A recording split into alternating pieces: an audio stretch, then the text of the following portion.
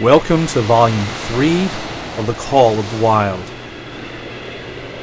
Chapter 3, The Dominant Primordial Beast. The dominant primordial beast was strong in Buck, and under the fierce conditions of trail life it grew and grew. Yet it was a secret growth. His newborn cunning gave him poise and control. He was too busy adjusting himself to the new life to feel at ease. And not only did he not pick fights, but he avoided them whenever possible. A certain deliberateness characterized his attitude. He was not prone to rashness and precipitate action, and in the bitter hatred between him and Spitz, he betrayed no impatience, shunned all offensive acts. On the other hand, possibly because he divined in Buck a dangerous rival, Spitz never lost an opportunity of showing his teeth. He even went out of his way to bully Buck, striving constantly to start that fight which could only end in the death of one or the other. Early in the trip this might have taken place, had it not been for an unwanted accident. At the end of this day they made a bleak and miserable camp on the shore of Lake Le Barge. Driving snow, a wind that cut like a white-hot knife, and darkness had forced them to grope for a camping place. They could hardly have fared worse. At their backs rose a perpendicular wall of rock, and Perrault and Francois were compelled to make their fire and spread their sleeping robes on the ice of the lake itself. The tent they had discarded at Daia in order to travel light. A few sticks of driftwood furnished them with a fire that thawed down through the ice and left them to eat supper in the dark. Close in under the sheltering rock, Buck made his nest. So snug and warm was it that he was loath to leave it when Francois distributed the fish which he had first thawed over the fire. But when Buck finished his ration and returned, he found his nest occupied. A warning snarl told him that the trespasser was Spitz. Till now, Buck had avoided trouble with his enemy, but this was too much. The beast within him roared. He sprang upon Spitz with a fury which surprised them both, and particularly Spitz, for his whole experience with Buck had gone to teach him that his rival was an unusually timid dog, who managed to hold his own only because of his great weight and size. Francois was surprised, too, when they shot out in a tangle from the disrupted nest, and he divined the cause of the trouble. "Ah!" he cried to Buck. "Give it to him, by God! Give it to him, the dirty thief!" Spitz was equally willing. He was crying with sheer rage and eagerness as he circled back and forth for a chance to spring in. Buck was no less eager and no less cautious, as he likewise circled back and forth for the advantage. But it was then that the unexpected happened, the thing which projected their struggle for supremacy far into the future, past many a weary mile of trail and toil. An oath from Perrault, the resounding impact of a club upon a bony frame, and a shrill yelp of pain heralding the breaking forth of pandemonium. The camp was suddenly discovered to be alive with skulking furry forms, starving huskies, 4 or 5 score of them, who had scented the camp from some Indian village. They had crept in while Buck and Spitz were fighting, and when the two men sprang among them with stout clubs, they showed their teeth and fought back. They were crazed by the smell of the food. Perrault found one with his head buried in the grub box. His club landed heavily on the gaunt ribs, and the grub box was capsized on the ground. On the instant, a score of the famished brutes were scrambling for the bread and bacon. The clubs fell upon them unheeded. They yelped and howled under the rain of blows, but struggled nonetheless madly till the last crumb had been devoured. In the meantime, the astonished team dogs had burst out of their nests only to be set upon by the fierce invaders. Never had Buck seen such dogs. It seemed as though their bones would burst through their skins. They were mere skeletons, draped loosely in draggled hides, with blazing eyes and slavered fangs.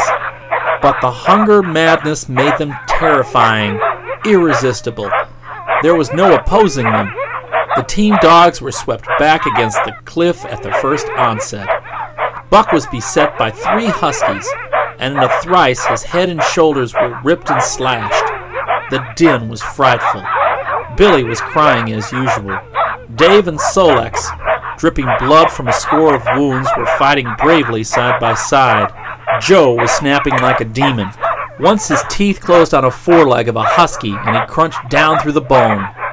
Pike, the malingerer, leaped upon the crippled animal, breaking its neck with a quick flash of teeth and a jerk. Buck got a frothing adversary by the throat and was sprayed with blood when his teeth sank through the jugular. The warm taste of it in his mouth goaded him to greater fierceness.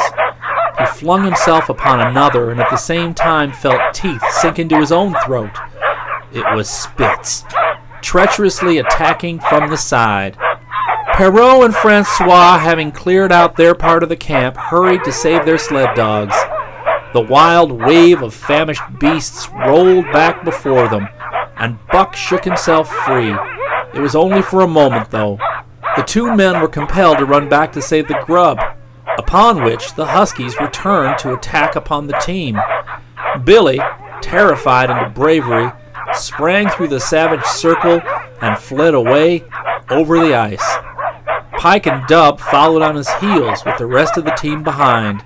As Buck drew himself together to spring after them, out of the tail of his eye he saw Spitz rush upon him, with the evident intention of overthrowing him. Once off his feet and under that mass of huskies, there would be no hope for him. But he braced himself to the shock of Spitz's charge and then joined the fight out on the lake. Later, the 9 team dogs gathered together and sought shelter in the forest. Though unpursued, they were in a sorry plight. There was not one who was not wounded in 4 or 5 places, while some were wounded grievously. Dub was badly injured in a hind leg. Dolly, the last husky added to the team at Daia, had a badly torn throat.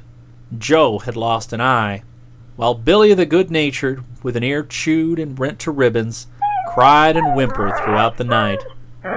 At daybreak they limped warily back to camp, to find the marauders gone and the 2 men in bad tempers. Fully half their grub supply was gone. The huskies had chewed through the sled lashings and canvas coverings. In fact, nothing, no matter how remotely eatable, had escaped them. They had eaten a pair of Perrault's moose-hide moccasins, chunks out of the leather traces, and even 2 feet of lash from the end of Francois's whip. He broke from a mournful contemplation of it to look over his wounded dogs. "Ah, my friends," he said softly. "Maybe it make you mad dog, those many bats. Maybe all mad dogs, sucker damn. What you think, eh, Perrault?" The courier shook his head dubiously. With 400 miles of trail still between him and Dawson, he could ill afford to have madness break out among his dogs. 2 hours of cursing and exertion got the harnesses into shape, and the wound-stiffened team was under way, struggling painfully over the hardest part of the trail they had yet encountered, and for that matter, the hardest between them and Dawson. The 30-mile river was wide open. Its wild water defied the frost, and it was in the eddies only and in the quiet places that the ice held it all.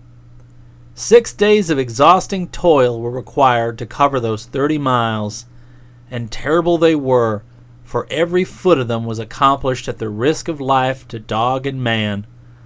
A dozen times Perrault, nosing the way, broke through the ice bridges, being saved by the long pole he carried, which he held so that it fell each time across the hole made by his body. But a cold snap was on, the thermometer registering 50 below zero, and each time he broke through, he was compelled for very life to build a fire and dry his garments. Nothing daunted him. It was because nothing daunted him that he had been chosen for government courier. He took all manner of risks, resolutely thrusting his little wizened face into the frost and struggling on from dim dawn to dark. He skirted the frowning shores on rim ice that bent and crackled underfoot and upon which they dared not halt. Once the sled broke through with Dave and Buck, and they were half frozen and all but drowned by the time they were dragged out. The usual fire was necessary to save them. They were coated solidly with ice, and the two men kept them on the run around the fire, sweating and thawing, so close that they were singed by the flames. At another time, Spitz went through, dragging the whole team after him up to Buck, who strained backwards with all his strength, his forepaws on the slippery edge, and the ice quivering and snapping all around. But behind him was Dave, likewise straining backwards, and behind the sled was Francois, pulling till his tendons cracked. Again the rim ice broke away before and behind, and there was no escape except up the cliff.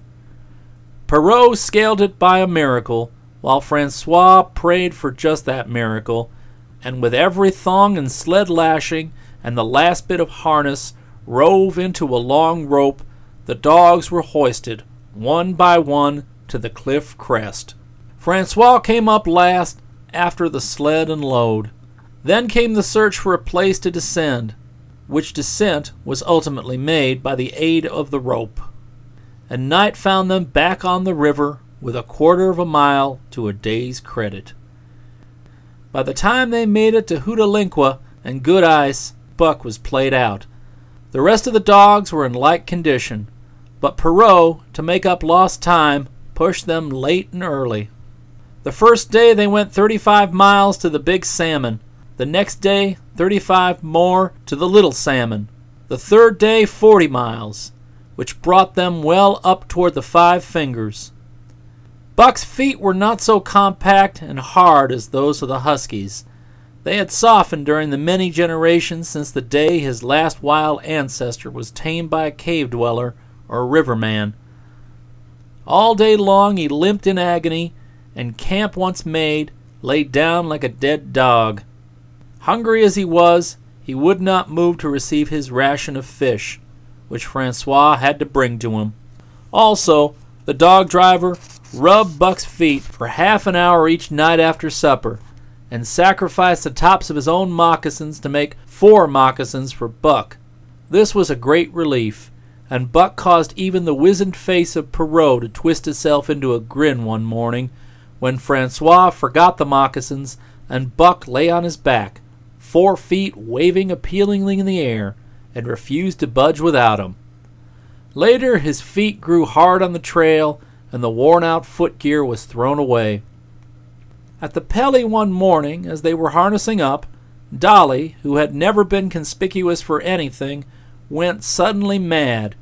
She announced her condition by a long, heartbreaking wolf howl that sent every dog bristling with fear, and then sprang straight for Buck. He had never seen a dog go mad, nor did he have any reason to fear madness, yet he knew that here was horror and fled away from it in panic. Straight away he raced, with Dolly panting and frothing, one leap behind. Nor could she gain on him, so great was his terror. Nor could he leave her, so great was her madness. He plunged through the wooded breast of the island, fled down to the lower end, crossed a back channel filled with rough ice to another island, gained a third island, curved back to the main river, and in desperation started to cross it. And all the time, though he did not look, he could hear her snarling just one leap behind. Francois called to him a quarter of a mile away, and he doubled back. Still one leap ahead, gasping painfully for air and putting all his faith in that Francois would save him. The dog driver held the axe poised in his hand, and as Buck shot past him, the axe crashed down upon Mad Dolly's head. Buck staggered over the sled, exhausted, sobbing for breath and helpless. This was Spitz's opportunity. He sprang upon Buck and twice sank his teeth into his unresisting foe, and ripped and tore the flesh to the bone. Then Francois's lash descended, and Buck had the satisfaction of watching Spitz receive the worst whipping as yet administered to any of the team. "One devil, that Spitz," remarked Perrault. "Some damn day him kill Buck, huh?" "That Buck two devils," was Francois's rejoinder. "All the team I watch that Buck, I know for sure. Some damn fine day him get mad like hell, and then him chew that Spitz all up and spit him out on the snow. Sure I know." From then on, it was war between them. Spitz, as lead dog and acknowledged master of the team, felt his supremacy threatened by this strange Southland dog. And strange Buck was to him, for of the many Southland dogs he had known, not one had shown up worthily in camp and on the trail. They were all too soft, dying under the toil, the frost, and starvation. Buck was the exception. He alone endured and prospered, matching the husky in strength, savagery, and cunning. Then he was a masterful dog, and what made him dangerous was the fact that the club of the man in the red sweater had knocked all blind pluck and rashness out of his desire for mastery. He was preeminently cunning, and could bide his time with a patience that was nothing less than primitive. It was inevitable that the clash for leadership should come. Buck wanted it. He wanted it because it was his nature, because he had been gripped tight by that nameless, incomprehensible pride of the trail and trace, that pride which holds dogs in the toil to the last gasp, which lures them to die joyfully in the harness and breaks their hearts if they are cut out of the harness. This was the pride of Dave as wheel dog, of Sol-leks as he pulled with all his strength, the pride that laid hold of them at break of camp, transforming them from sour and sullen brutes into straining, eager, ambitious creatures, the pride that spurred them on all day and dropped them at pitch of camp at night, letting them fall back into gloomy unrest and uncontent. This was the pride that bore up Spitz and made him thrash any sled dogs who blundered and shirked in the traces or hid away at harness-up time in the morning. Likewise, it was this pride that made him fear Buck as a possible lead dog. And this was Buck's pride, too. He openly threatened the other's leadership. He came between him and the shirkers he should have punished, and he did it deliberately. One night there was a heavy snowfall, and in the morning Pike the malingerer did not appear. He was securely hidden in his nest under a foot of snow. Francois called him and sought him in vain. Spitz was wild with wrath. He raged through the camp, smelling and digging in every likely place, snarling so frightfully that Pike heard and shivered in his hiding place. But when he was at last unearthed, and Spitz flew at him to punish him, Buck flew with equal rage in between. So unexpected was it, and so shrewdly managed, that Spitz was hurled backwards and off his feet. Pike, who had been trembling abjectly, took heart at this open mutiny, and sprang upon his overthrown leader. Buck, to whom fair play was a forgotten code, likewise sprang upon Spitz. But Francois, chuckling at the incident, while unswerving in the administration of justice, brought his lash down upon Buck with all his might. This failed to drive Buck from his prostrate rival, and the butt of the whip was brought into play. Half stunned by the blow, Buck was knocked backwards, and the lash laid upon him again and again, while Spitz soundly punished the many times offending Pike. In the days that followed, as Dawson grew closer and closer, Buck still continued to interfere between Spitz and the culprits, but he did it craftily, while Francois was not around. With the covert mutiny of Buck, a general insubordination sprang up and increased. Dave and Sol-leks were unaffected, but the rest of the team went from bad to worse. Things no longer went right. there was continual bickering and jangling. Trouble was always afoot, and at the bottom of it was Buck. He kept Francois busy, for the dog driver was in constant apprehension of the life and death struggle between the two, which he knew must take place sooner or later. And on more than one night the sounds of quarreling and strife among the other dogs turned him out of his sleeping robe, fearful that this time Buck and Spitz were at it. But the opportunity did not present itself, and they pulled into Dawson one dreary afternoon with the great fight still to come. Here were many men and countless dogs, and Buck found them all at work. It seemed ordained that the order of things that dogs should work. All day they swung up and down the main street in long teams, and in the night their jingling bells still went by. They hauled cabin logs and firewood, freighted up the mines, and did all manner of work that horses did in Santa Clara Valley. Here and there Buck met Southland dogs, but in the main they were the wild wolf husky breed.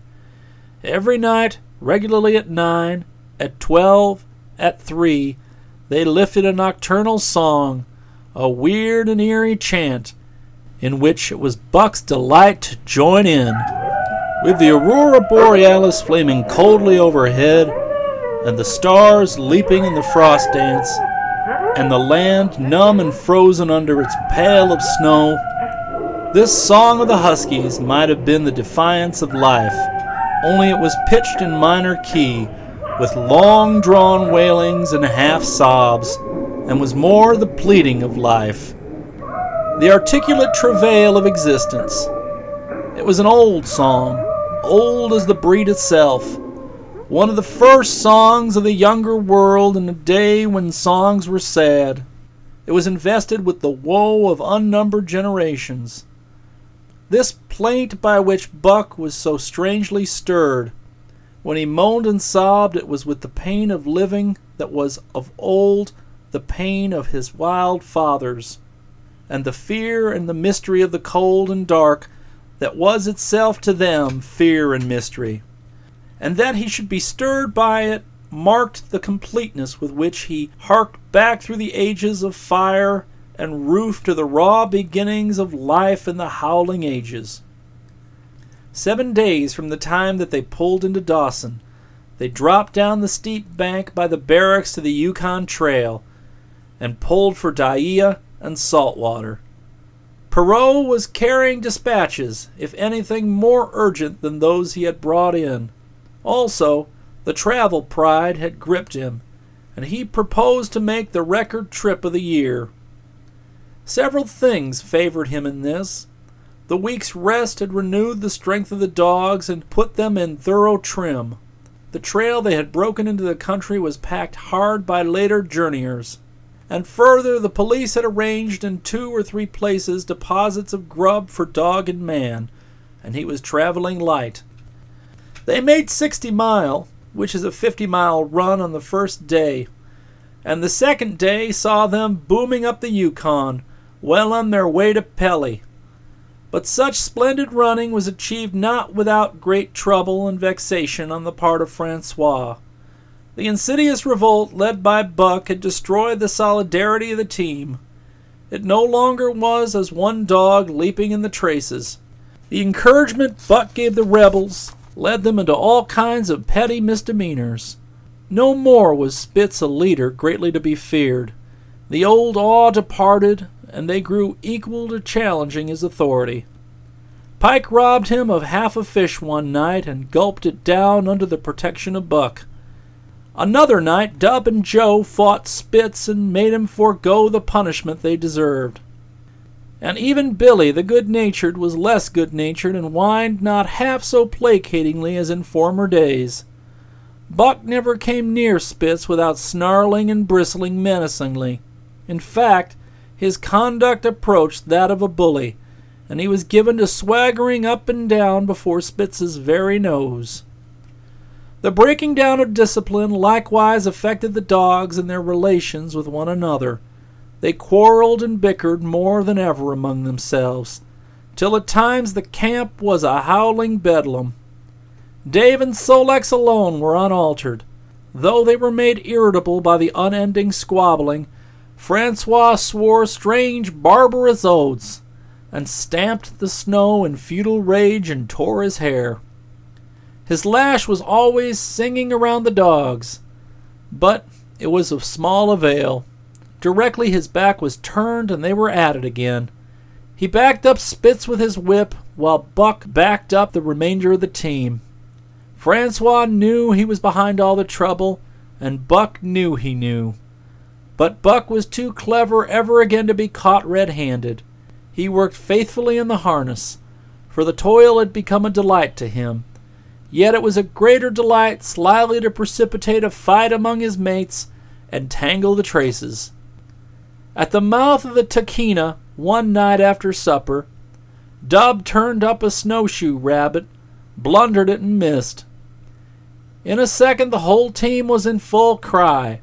100 yards away was a camp of the Northwest Police, with 50 dogs, huskies all, who joined the chase. The rabbit sped down the river, turned off into a small creek up the frozen bed of which it held steady. It ran lightly on the surface of the snow, while the dogs plowed through by main strength. Buck led the pack, 60 strong, around bend after bend, but he could not gain. He lay down low to the race, whining eagerly, his splendid body flashing forward, leap by leap, in the wan white moonlight, and leap by leap, like some pale frost wraith, the snowshoe rabbit flashed on ahead. All that stirring of old instincts, which at stated periods drives men out from the sounding cities to the forest and plain to kill things by chemically propelled leaden pellets, the bloodlust, the joy to kill, all this was Buck's, only it was infinitely more intimate. He was ranging at the head of the pack, running the wild thing down, the living meat, to kill with his own teeth and wash his muzzle to the eyes in warm blood. This was an ecstasy that marks the summit of life and beyond which life cannot rise. And such is the paradox of living. This ecstasy comes when one is most alive, and it comes as a complete forgetfulness that one is alive. This ecstasy, this forgetfulness of living, comes to the artist, caught up and out of himself in a sheet of flame. It comes to the soldier, war-mad on a stricken field and refusing quarter. And it came to Buck, leading the pack, sounding the old wolf cry, straining after the food that was alive and that fled swiftly before him through the moonlight. He was sounding the deeps of his nature and of the parts of his nature that were deeper than he, going back into the womb of time.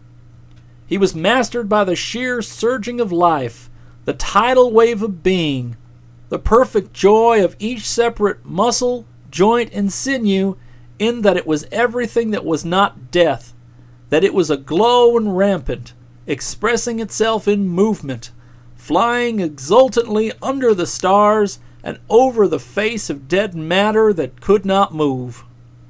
But Spitz, cold and calculating even in his supreme moods, left the pack and cut across a narrow neck of land where the creek made a long bend around.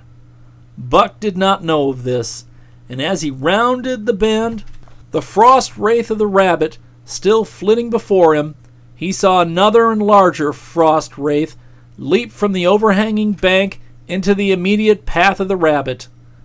It was Spitz. The rabbit could not turn, and as the white teeth broke its back in midair, it shrieked as loudly as a stricken man may shriek. At sound of this, the cry of life plunging down from life's apex into the grip of death, the full pack at Buck's heels raised a hell's chorus of delight. Buck did not cry out. He did not check himself, but drove in upon Spitz, shoulder to shoulder, so hard that he missed the throat. They rolled over and over in the powdery snow. Spitz gained his feet almost as though he had not been overthrown, slashing Buck down the shoulder and leaping clear. Twice his teeth clicked together like the steel jaws of a trap, as he backed away for better footing with lean and lifting lips that writhed and snarled. In a flash, Buck knew it. The time had come. It was to the death. As they circled about, snarling, ears laid back, keenly watchful for the advantage, the scene came to Buck with a sense of familiarity. He seemed to remember it all, the white woods and earth, moonlight, the thrill of battle. Over the whiteness and silence brooded a ghostly calm. There was not the faintest whisper of air. Nothing moved. Not a leaf quivered. The visible breaths of the dogs rising slowly and lingering in the frosty air. They had made short work of the snowshoe rabbit. These dogs were ill-tamed wolves, and they were now drawn up in an expectant circle. They too were silent, their eyes only gleaming and their breaths drifting slowly upward.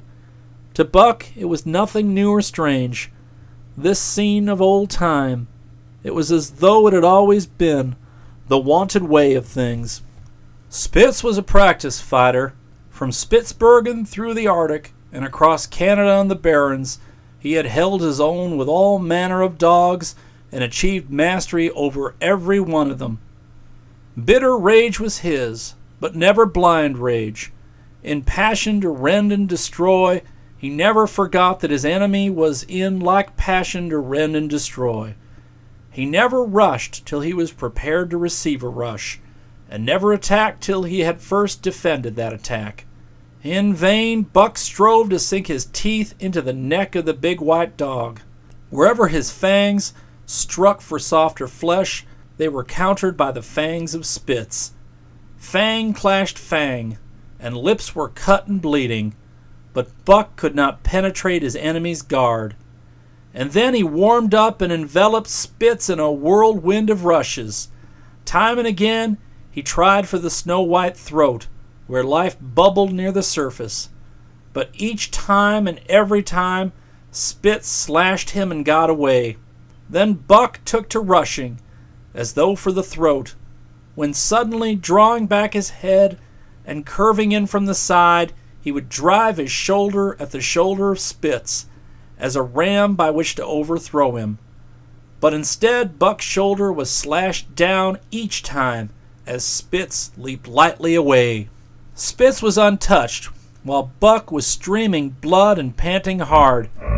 The fight was growing desperate, and all the while the silent and wolfish circle waited to finish off whichever dog went down. As Buck grew winded, Spitz took to rushing and kept him staggering for footing. A fall would trigger the other dogs to attack. Once, Buck went over, and the whole circle of 60 dogs started up, but he recovered himself almost in midair, and the circle sank down again and waited. But Buck possessed a quality that made for greatness: imagination. He fought by instinct, but he could fight by head as well. He rushed as though attempting the old shoulder trick, but at the last instant swept low in the snow and in, his teeth closing on Spitz's left foreleg. There was a crunch of breaking bone, and the white dog faced him on 3 legs. Thrice he tried to knock him over, then repeated the trick and broke the right foreleg. Despite the pain and helplessness, Spitz struggled madly to keep up. He saw the silent circle with the gleaming eyes and lolling tongues and silvery breaths drifting upward. They closed in upon him as he had seen similar circles close in upon beaten antagonists in the past. Only this time he was the one who was beaten. There was no hope for him. Buck was inexorable. Mercy was a thing reserved for gentler climes. He maneuvered for the final rush. The circle had tightened till he could feel the breaths of the huskies on his flanks. He could see them, beyond Spitz and to either side, half crouching for the spring, eyes fixed upon him. A pause seemed to fall. Every animal was motionless as though turned to stone. Only Spitz quivered and bristled as he staggered back and forth, snarling with horrible menace, as though to frighten off impending death. Then Buck sprang in and out, but while he was in, shoulder had at last squarely met shoulder. The dark circle became a dot on the moon-flooded snow as Spitz disappeared from view. Buck stood back and looked on, the successful champion, the dominant primordial beast who had made his kill and found it good.